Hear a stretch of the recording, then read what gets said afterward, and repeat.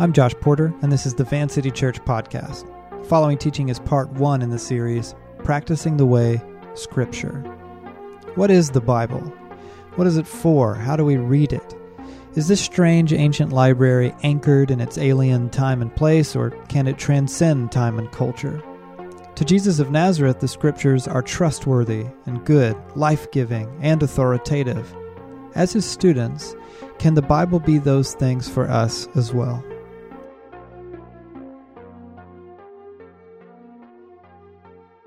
In what I would describe as novelist Michael Faber's masterwork of literary fiction, an English pastor says goodbye to his small congregation and to his wife as he embarks on a missionary journey abroad. He's sent by a private American corporation to preach to the native population of a distant planet called Oasis. And upon arrival, this pastor discovers that the native population is actually eager to learn the things of Jesus. And though they cannot read it themselves, they are desperate to hear from the Bible. Read for us, they beg, the book of strange new things. Though the book's setting obviously overlaps with science fiction, it's an idea pulled from the experience of men and women who travel to parts of the world where the Bible is scarce or dangerous. Take, for example, this clip of Chinese Christians receiving their own personal copies of the Bible for the very first time.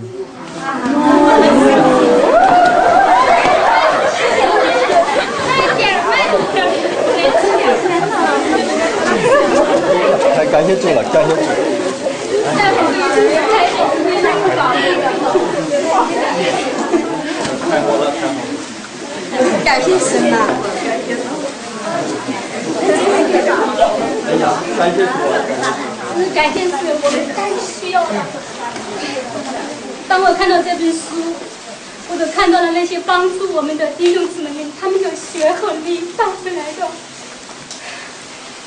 这是我们教会这个时候最需要的，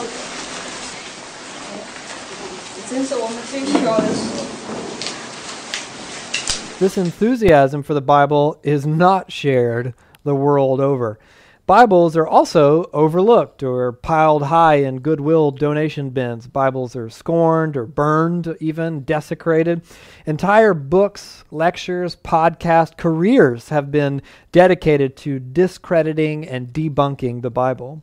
The Bible has been cited as the motivation and justification for racism, sexism, violence, slavery, oppression, war. And it's not exactly a mystery why the Bible has such a bizarre, polarizing effect on the world. Much of what's inside is, I think, overtly beautiful and inspiring. It has undeniably shaped entire cultures for the better in certain moments in history. People who don't even realize they're doing it quote Jesus of Nazareth from the Bible. But there's also intense language and violence and explicit sex poems, adultery, betrayal, deception, incest, nihilism, orgies, dismemberment, rape, genocide, war, murder. Some of it is literal. Some of it's kind of figurative. Some of it is redemptive. It serves a purpose in the story. Some of it, frankly, is somber and bleak. And some of that crazy stuff is in there to teach us something. Some of it just claims to record history, and some of it continues to defy easy explanation thousands of years later. And it's not like this is an obscure volume. The Guinness Book of World Records argues that although it is impossible to obtain exact figures, there is little doubt that the Bible is the world's best-selling and most widely distributed book. Weird, huh? To be sure, people have had questions about the Bible as long as there's been a Bible to confuse them. That's nothing new. But when I was first getting into the game, the fact that if you want Jesus, the Bible comes with him, that was sort of a given. Then over the last decade or so, I've seen an increasing number of disciples of Jesus desperate to somehow jettison the Bible while holding on to Jesus, which is funny because even after you've dispensed with the entire Old Testament, you still have some of the Bible's most intense content in those 4 biographies of Jesus. You get judgment, hell, the devil, church excommunication, sex ethics, money, nonviolence, state sedition. It's all there in the teachings of Jesus. And at any rate, the effort to somehow pry the greater library of writings we call the Scriptures away from the biographies of Jesus, or what we call the Gospels, it never works because Jesus himself is constantly appealing to the rest of the Bible as authoritative and indispensable. In fact, Jesus goes as far as to argue that the Bible is what lends his life and his work credibility. So it makes perfect sense that in the vast majority of cases, the struggle of frustrated Christians, usually those raised in conservative or fundamentalist environments, their struggle to diminish the Bible always results in the eventual diminishing of Jesus himself, and eventually the way of Jesus is deconstructed and then altogether abandoned. Now, if you've heard me teach more than a couple of times, you may have noticed the whole deconstructionist fad is of great interest to me. I've been working on a book about it for a bit now. I think one of the reasons I feel so strongly about the deconstructionist fad is because I was, of all people, someone most likely to buy into it. I was raised in a fundamentalist, conservative, Southern Baptist environment. During the satanic moral panic of the 80s, I hate groupthink. I hate prescribed ways of thinking and behaving. I am wired to a tremendous fault to experience a visceral reaction to being told what to think or what to do. I refuse to watch a single episode of Tiger King. Too trendy. It's why punk rock so appealed to me as a young man. It's why I eventually got frustrated with punk rock culture for having too many internal rules. It had a dress code and a prescribed attitude. Somewhere in my soul is a deep-seated fire of defiance. And early on in my spiritual formation, I learned that this was both my Achilles heel and it was a gift from God for the sake of the kingdom. And after years of spiritual formation and years of therapy, I'm starting to get a grip. But I still refuse to watch Tiger King. My point is, I should be on the deconstructionist bandwagon. I have never felt any burden to keep up this Jesus thing to please or comfort friends or family because, and again, to a fault, I often don't care much what other people think or worry about upsetting them. I'm not in this for job security or stability. I have other things I could be doing. I don't hang on because I'm scared of letting go or scared of what that could mean for my life. I'm actually drawn to exploring and even obsessing over tragedy and suffering. And I should have bailed out, but I haven't, and I won't, ever. And in all that, that's not all. I actually love the Bible. I've dedicated much of my life to studying and teaching the Bible. I find it fascinating and beautiful and ugly and complicated and freeing and also frustrating. It's sophisticated, it's confusing. It is everything I love in a work of art and much, much more. The Bible is easily the world's most beloved and loathed book, the world's most divisive and incendiary work of art, literature, history, and theology. And it is, most importantly, the work from which we learn the way of Jesus. Get that. Though we know a bit about Jesus from several historical sources, the Bible contains his only biographies, the only record of his teaching and way of life to which his followers then and now have been called. Which is why there is no apprenticeship to Jesus that does not hold the Bible as central to discipleship, and not just as central, but as scripture, more than just a work of literature, not simply an interesting historical artifact with nuggets of flawed wisdom, but as scripture. In his book about the Bible, Andrew Wilson writes, "Ultimately, our trust in the Bible stems from our trust in Jesus Christ, the man who is God, the King of the world, the crucified, risen, and exalted rescuer. I don't trust in Jesus because I trust the Bible. I trust the Bible because I trust in Jesus. I love him, and I've decided to follow him. So if he talks and acts as if the Bible is trustworthy, authoritative, good, helpful, and powerful, I will too, even if some of my questions remain unanswered or my answers remain unpopular." Today, we begin another thing that we've never done. We're starting a new series of teachings and set of practices in our communities during this ongoing pandemic season of social distancing. And again, like all of online church, this is not the way we'd like to do things, but we believe this is really important stuff. I've actually noticed as a pastor and all, how important all this stuff is at the moment. That is, the stuff we're always on about, spiritual disciplines and prayer, practicing the presence of God. The Bible, We've been rounding people up around this book for years now, and that isn't a brag. I guess it's kind of a brag. But nary has a single Sunday gathering come and gone without us studying the scriptures. Most of those Sundays, studying it in detail, one line, one word at a time. Go us. So much so that once a story got back to me, I should mention here that anytime someone says something derogatory about me or the church leadership, it somehow always makes it back to me. I wish it didn't. Stop telling me about it. At any rate, we were in a series and set of practices, and I did a kind of teaching that we in the preaching game call topical. So it was less about unpacking a particular text one word and one line at a time, which we call an exegetical teaching, and it was more about a particular concept. Nonetheless, it's Van City, so I used the Bible to get there. I taught through a passage in Matthew, unpacked it a bit, appealed to several more passages throughout the New Testament. It was a whole thing. The first 15 minutes or so of the teaching, more than a third of the entire thing. Later that week, a complaint made it back to me that the sermon was no good because there was hardly any Bible in it. Part of me was discouraged.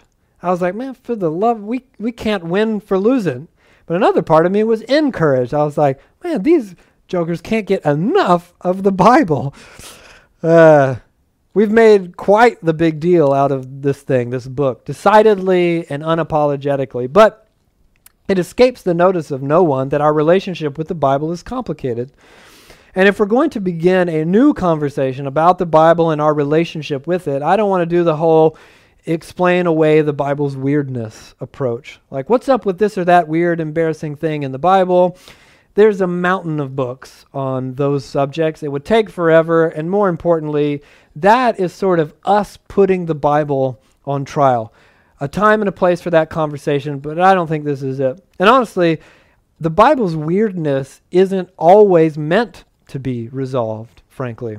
Understanding that is part of what it means to understand the book. I could just tell you guys to read and learn the dang thing. But I think we all know a person, or many people, who know an awful lot about the Bible, but they aren't much like Jesus at all. So instead of defending or prescribing the Bible, let's start the whole conversation somewhere else. Let's start with Jesus of Nazareth. So go ahead and open your Bibles to Matthew chapter 5. Matthew chapter 5. While you're getting there, I'm going to give you guys a bit of recommended reading for the series for the weeks ahead. First, Unbreakable is a book by Andrew Wilson. Really short, readable little book. You can finish it in one sitting. One of the best books out there on the Bible, even though it's some 60 pages or so. There's Shaped by the Word by Robert Mulholland, which I'll quote in a bit, another great book. And finally, Read for the Bible for a Change by Ray Lubeck is more a technique, hermeneutics on how to read the Bible. But maybe the best resource that I can recommend, believe it or not, is not a book, but a podcast. Our friends at the Bible Project have a podcast series from 2017 called How to Read the Bible. There's a link in the video description and on this teaching series page at vancity.church. It's an entertaining, down-to-earth, incredibly intelligent, scholarly, nuanced journey through what the Bible is and is not, how to read it well. I can't recommend it enough. It's amazing, amazing stuff. All right. That said, let's get into what else? The Bible for a bit. This is from Jesus' collection of essential teachings, what we think of as his manifesto for life in the kingdom of God. You guys ready in the studio? Woo! There, that's the spirit. It has to get bigger every week. The longer we're in quarantine, the bigger the woos. Let's read from Matthew chapter 5, beginning with verse 17. Jesus says, "Do not think that I have come to abolish the law or the prophets. I have not come to abolish them, but to fulfill them. For truly I tell you, until heaven and earth disappear, not the smallest letter, not the least stroke of a pen will by any means disappear from the law until everything is accomplished. Therefore, anyone who sets aside one of the least of these commands and teaches others accordingly will be called least in the kingdom of heaven, but whoever practices and teaches these commands will be called great in the kingdom of heaven." Now, of course, the Bible as we understand it was yet to exist when Jesus said this. Jesus' Bible was what we call the Old Testament, what first century Jews often referred to as the scriptures, or sometimes as the law and the prophets. In Hebrew, that word law is Torah, or another way of translating that word would be teaching.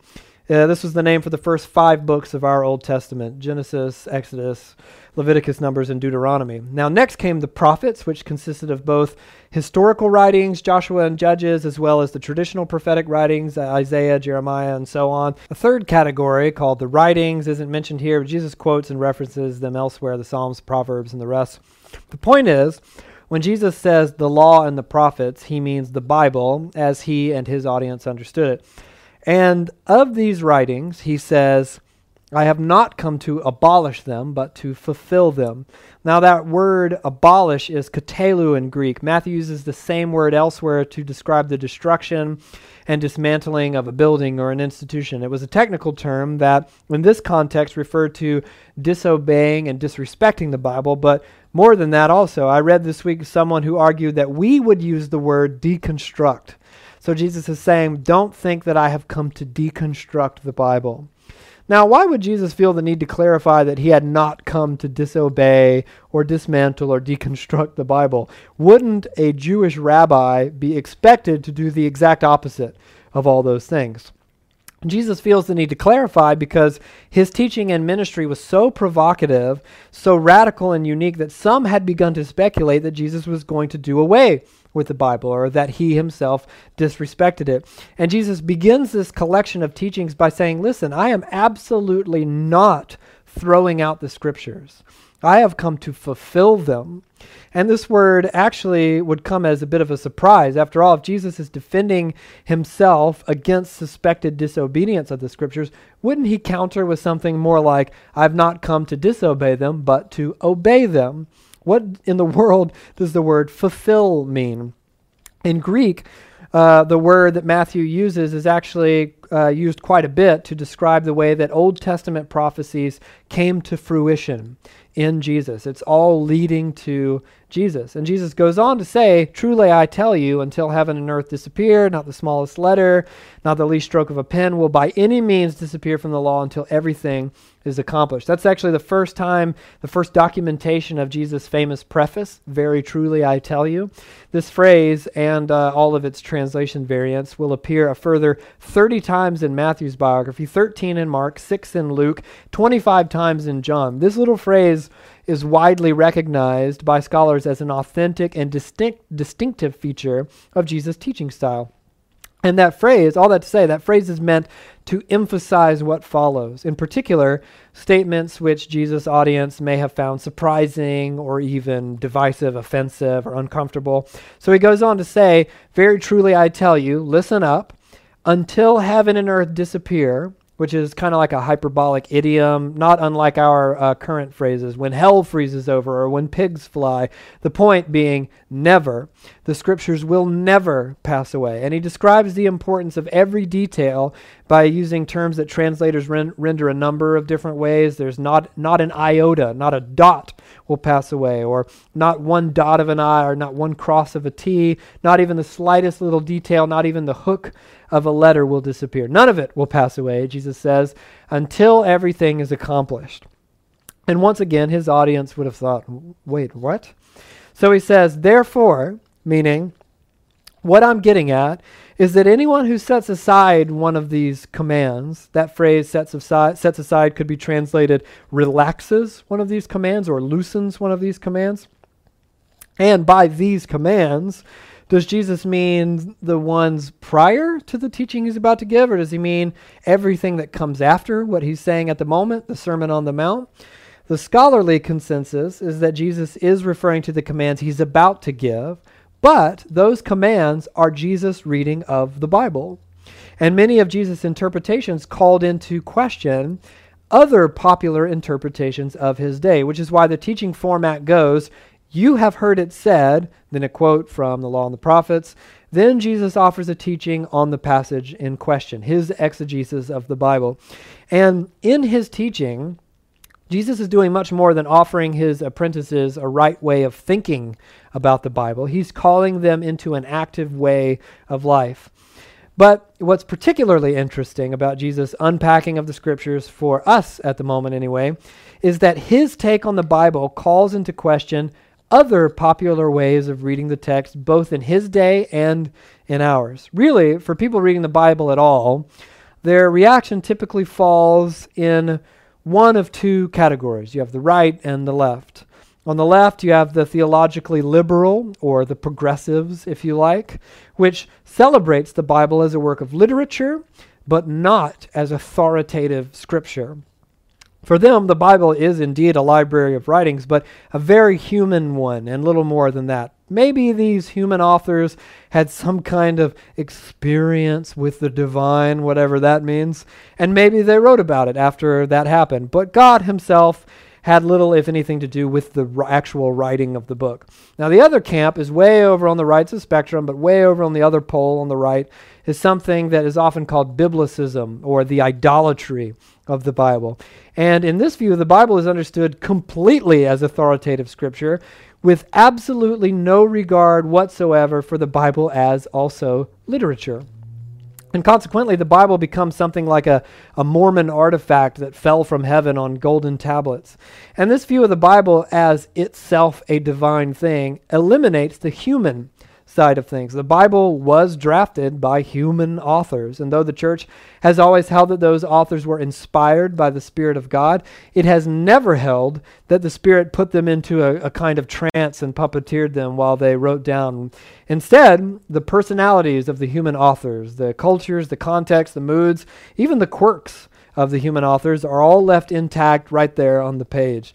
And this becomes a tremendous complication when one attempts to read the Bible as an entirely literal, entirely linear, one-size-fits-all manual for life in the modern world.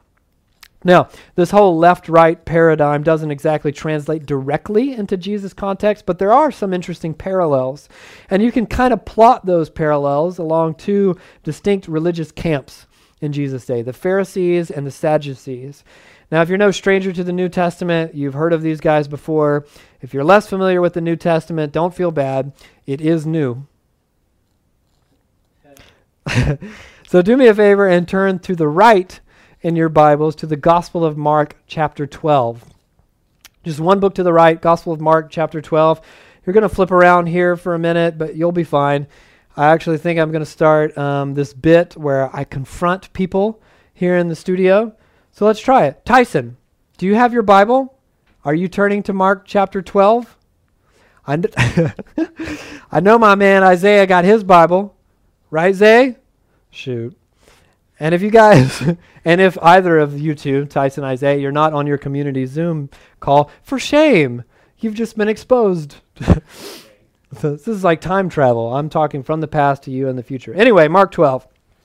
We've unpacked this whole weird conversation we're about to read in detail in our study of Matthew. I just want to zero in on one part of it right now. So let's read Mark 12, beginning with verse 18. It says, "Then the Sadducees, who say that there is no resurrection, came to Jesus with a question." Now the Sadducees, if you recall, don't buy the whole resurrection of the dead thing. They have a very low view of the Old Testament in that they really only care about Mosaic scripture, the book said to be authored by Moses. So in verse 19, "Teacher," they say, "Moses wrote for us that if a man's brother dies and leaves a wife but no children, the man must marry the widow and raise up offspring for his brother." It sounds weird to us, but this law was actually to protect widows in a patriarchal society of the ancient world. But the Sadducees don't care about that. They're using this as a trap. Verse 20.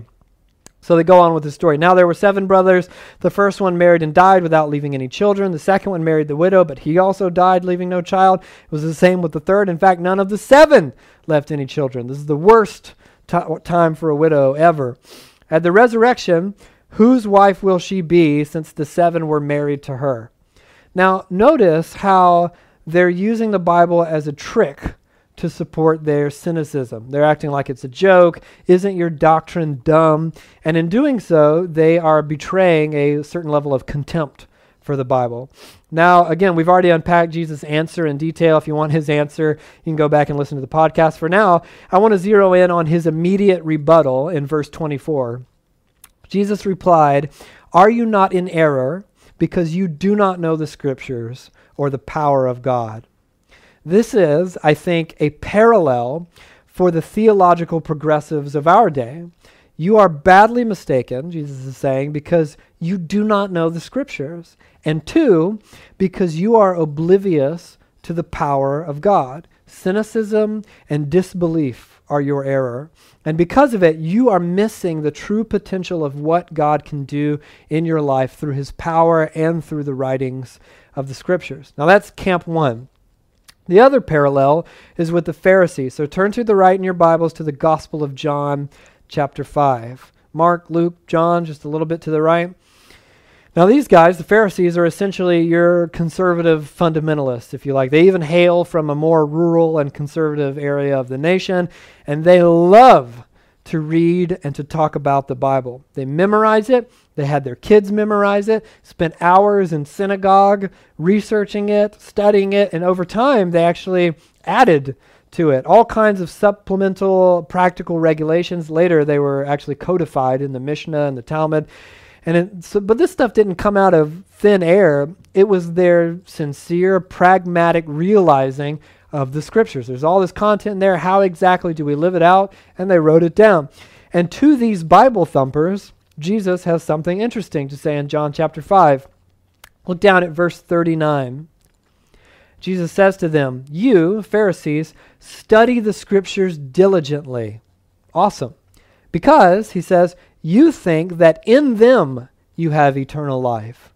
These are the very Scriptures that testify about me, yet you refuse to come to me to have life. So Jesus is saying, you have a relationship with this book. You do not have a relationship with me. I'm sure that sounds familiar to a lot of you. Skip down to verse 45. Jesus goes on to say, "Do not think that I will accuse you before the Father. Your accuser is Moses, on whom your hopes are set. If you believed Moses, you would believe me, for he wrote about me. But since you do not believe what he wrote, how are you going to believe what I say?" You study and know the Bible. Awesome. But you have made the Bible God rather than a means to an end, and that end being life with God, knowing God. So the whole polarization over the Bible, the right and the left, the fundamentalists and the liberals, theologically anyway, that's nothing new. And that honestly would be a great stopping point. But I've done that teaching a lot of times at this point. That teaching really comes to technique at the end of the day, how you read the Bible. It's don't be like the left, don't be like the right, embody the very difficult middle. And that's an important conversation. It's why I've done that teaching a lot of times. Obviously, I think so. I keep bringing it up. But this series is going to be about more than technique. We need to talk about what's going on in us when we come to the Bible in the first place, and the role that our heart posture, as it were, toward the Scriptures plays in who we are becoming as disciples of Jesus. This, in other words, is about what the Bible is for. So one more time, turn to the right in your Bible to a letter we call 2 Timothy chapter 3. 2 Timothy chapter 3, we're almost done. You can do it, Heather. Stay awake. This is a letter written by Paul to his friend and protege, Timothy. And listen to how Paul describes the Bible. 2 Timothy chapter 3, let's read beginning in verse 14. Paul writes, "But as for you, continue in what you have learned and have become convinced of, because you know those from whom you have learned it, and how from infancy you have known the Holy Scriptures, which are able to make you wise for salvation through King Jesus," or through faith in King Jesus. Now that phrase, wise for salvation, combines the idea of intelligence and also goodness. The Scriptures, in other words, frankly, make you smarter, and they make you better at living in ways consistent with the saving truth of Jesus. He goes on, verse 16, "All Scripture is God-breathed." Now, more literally, the idea is that it's breathed out by God himself. And it's useful for 4 things, Paul says. The first is teaching. The Bible teaches us a new way of life, what Jesus called life to the fullest in Jesus. It's also useful for rebuking. It exposes current ways of thinking and living that do not lead to life in Jesus. So naturally, the next thing is that it's useful for correcting. When we learn what is and isn't true, we can be brought into alignment with what is good and right. And finally, it's useful for training in righteousness. Now, the Greek word here was used to describe the process of growth in a Greco-Roman child from infancy all the way to adulthood via discipline, learning, experience, structure, wisdom, and formation. The Bible, in other words, is intended for formation. It can train us, nurture us, develop us, and shape us over time. But look at verse 17. So that, meaning all of that is what the Bible is for, but that's not the end. It's a means to an end. The end is, as Paul writes in verse 17, so that the servant of God may be thoroughly equipped for every good work. Now, the NIV, the translation I'm reading, obscures some of the Greek phrasing here. The ESV has, so that the servant of God may be complete, equipped for every good work.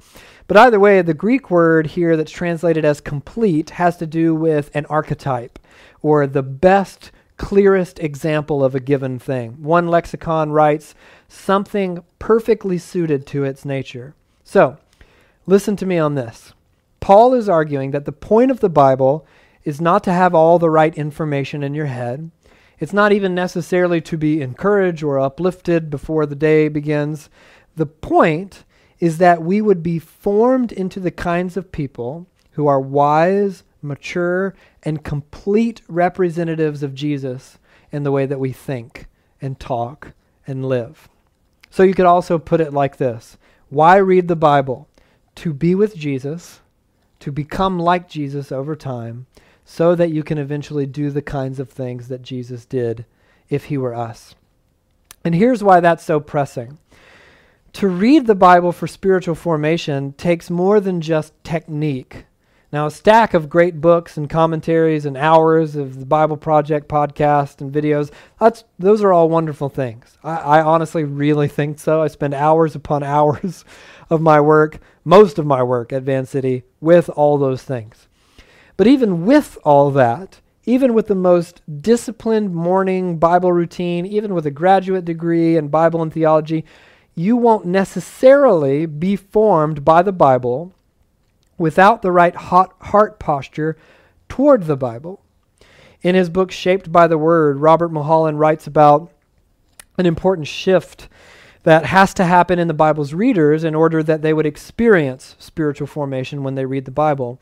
Our reading, he says, has to shift from informational reading to formational reading, which seems simple on paper, catchy even, but it actually grates against the way that we've been trained to ingest and digest what the information age calls content. We approach packets of content for the sweet, sweet information inside. You tear it open, and then you move along solidified in a new thing that you now know or that you now believe. Self-help, politics, journalism, diet, nutrition, media. The idea is you read the book, you watch the YouTube video, or you binge the docuseries, or you skim the article, or you deep dive the conspiracy theory, and now you're all about whatever that thing was. Now you're all about Zen and Buddhism, or now you're all about minimalism, or you're all about the latest fad diet. You're totally convinced that this or that person was a murderer, or that there was a cover-up, or that we should all eat this thing, we should never eat this thing ever again. The idea, it really is that information affords us more control over our lives, and we want control. My wife Abby, as long as I've known her, has always had this air and this reputation for a quiet wisdom about her. And this week she made this shrewd observation in response to the latest headline about when we will or won't get out of quarantine. And she looked at the latest in a never-ending succession of purely theoretical dates and said, man, people love to feel in control. But, and here's something a lot of you won't like at all, so please listen. This is fundamentally the exact opposite of one of the core goals in apprenticeship to Jesus, which is learning to relinquish control. And Abby, I think, is qualified to make her observation because she is, by her own admission, a person who loves control, who wants control. She likes a plan. She likes efficiency. She wants to be organized. She wants control. To a certain extent, we all do. But Jesus teaches that control is actually an illusion. You don't ever have it. And desperately clawing at that illusion is the thing that keeps us in a recursive loop of anxiety and fear, which is why Jesus' invitation, the beginning of discipleship, not even the most hardcore thing that you level up to at the end, the beginning of discipleship is come and die, and then you can follow me. Deny yourself, bottom out, hand it over, relinquish your control. So Mulholland makes the point that the goal of informational reading is to move fast, find the finish, get the data, and move on. But formational reading is about reading slowly, beginning to end, and then back again, sitting in the text with no finish line in sight, reading designed to happen over a lifetime. Informational reading moves from point A to point B, goal in mind, but formational reading wanders, and it plumbs the depths, and it goes backward, and it sits in the mystery. Informational reading is about mastery. It's about you learn it, you absorb it, and then you control the information for your purposes. But formational reading is about allowing the text to master you, which can be very frustrating. To allow it to frustrate you and mystify you at times, to move us into things that we've yet to consider or that we don't like, to allow God, via the text, to steer us, not the other way around.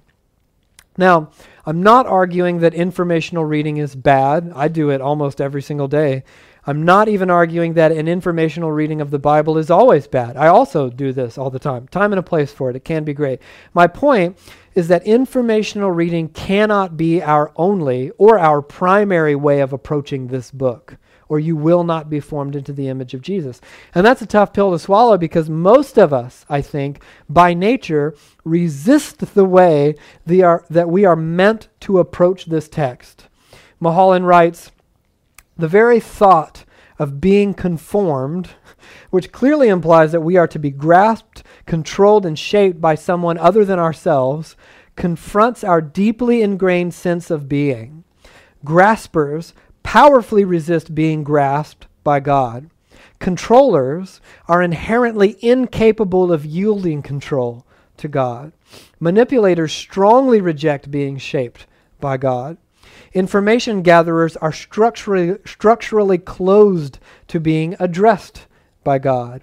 We have extreme difficulty in abiding, in waiting patiently, trustingly, preservingly to be shaped by God according to God's agenda. Genuine spiritual formation, being conformed, reverses our role from being the subject who controls the object of the world to being the object of the loving purposes of God who seeks to control us for our wholeness. It reverses our habitual expectations for gratification to a posture of patient, open-ended yieldedness. Genuine spiritual formation brings about a fundamental shift from being our own production to being God's creation.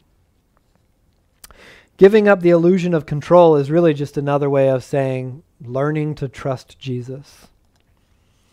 Few things reveal our attempts at control like the way that we read the Bible.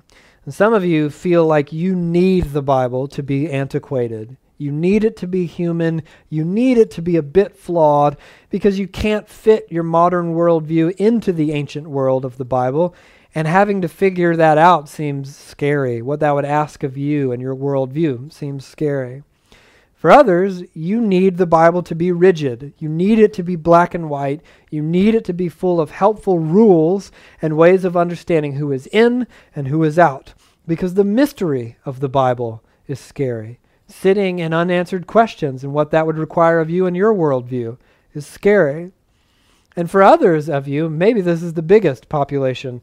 For others, you need the Bible to just stay over there in your periphery, on the margins of your discipleship. It's great and all. You don't actually have any huge problems with it. But isn't Jesus all about love? He loves me whether or not I read the Bible or not. He loves me even if I forget and haven't picked it up in months. Does it really matter? Because the idea that the Bible is actually crucial to your discipleship and that you will not be formed into the image of Jesus without the Bible, that is a scary thing. And I know all that sounds intense, but listen, as long as you cling to the illusion of control, you are not free to step into the fullness of who Jesus is inviting you to become. You just can't do both. And I say this as someone who struggles in a profound way with being told what to do. If I am unable to relinquish my own illusions of control over my autonomy, over my freedom, then I cannot come before Jesus and say, you know me better than I know me. Do what needs to be done in my life, whatever that means, even if I don't like it. And all of that factors in not just how we read the Bible, but how we approach the Bible in the first place. So, the practice that you are about to begin is a simple one. You are going to have a conversation about your current relationship with the Bible. No judgment, no pretense, just honestly assessing where you're at with the Scriptures. And then, this week, you're going to start reading the thing. As the practice carries on, we're going to teach you 4 main methods of reading the Bible, but this week is less about technique and it's more about posture, how you approach the Bible in the first place. To come to the Bible for formation is a gesture of surrender. I realize that pastoral metaphors from parenting are really cliche, but I couldn't help but think this week as I was writing about the dynamic between myself and my kids. I'm bigger than my kids physically at the moment. I tell them what to do. Abby and I are not perfect parents by any means, but we're doing our best to stay consistent with the discipline and correction and all that, which is never fun. It's always exhausting. It's a pain. But my kids respond to Abby's and my authority along a spectrum of 2 poles. The one pole is the big bummer. Every parent's familiar with it. It's when our kids insist on spinning their tires in the illusion of their own control, that they can't be told what to do, and they're not going to listen to us, whatever. So they act out, throw the tantrum. The result always sucks for them. It never goes well. Punishment, discipline, correction, or because they didn't listen to good advice, they get hurt or they suffer the consequences of their own, quite frankly, foolishness. But on the other hand, there are lots of times on any given day when our kids appeal to the goodness of our authority. They come to us knowing that we have more control over the shape of their day than they do, and that this is good, not bad. So they use that understanding to ask us for things, or they seek us out for direction. What should I do? Or can you help me with this? They use that connectedness to us to get intimacy from us, or provision, or just to have fun. And we give all of those things out readily. They have no idea how a lot of things work, why things work on a schedule, how a clock works at all, or why we time things the way that we do, why we even enforce some of the rules that we ask them to obey, and they won't understand for a long time.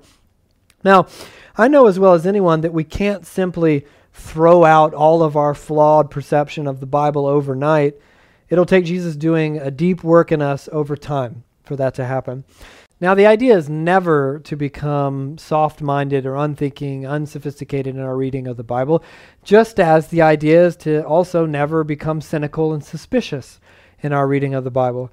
The idea is to come to the text and to Jesus himself knowing that we are not in control and that things are better when he's in charge and he has the say over our lives. So even with a rich library of mystery and questions, beautiful and ugly, simple and profound, we can learn to open these pages and say, I don't get all of it, but I am learning to trust you through the Spirit and through the writings before me. So, to quote Mulholland one more time, if Jesus talks and acts as if the Bible is trustworthy, authoritative, good, helpful, and powerful, I will too, even if some of my questions remain unanswered or my answers remain unpopular. Thanks for listening to Van City Church. You can connect with us or find more teachings and available resources from Van City at www.vancity.church. You can also support Van City financially at vancity.church/give.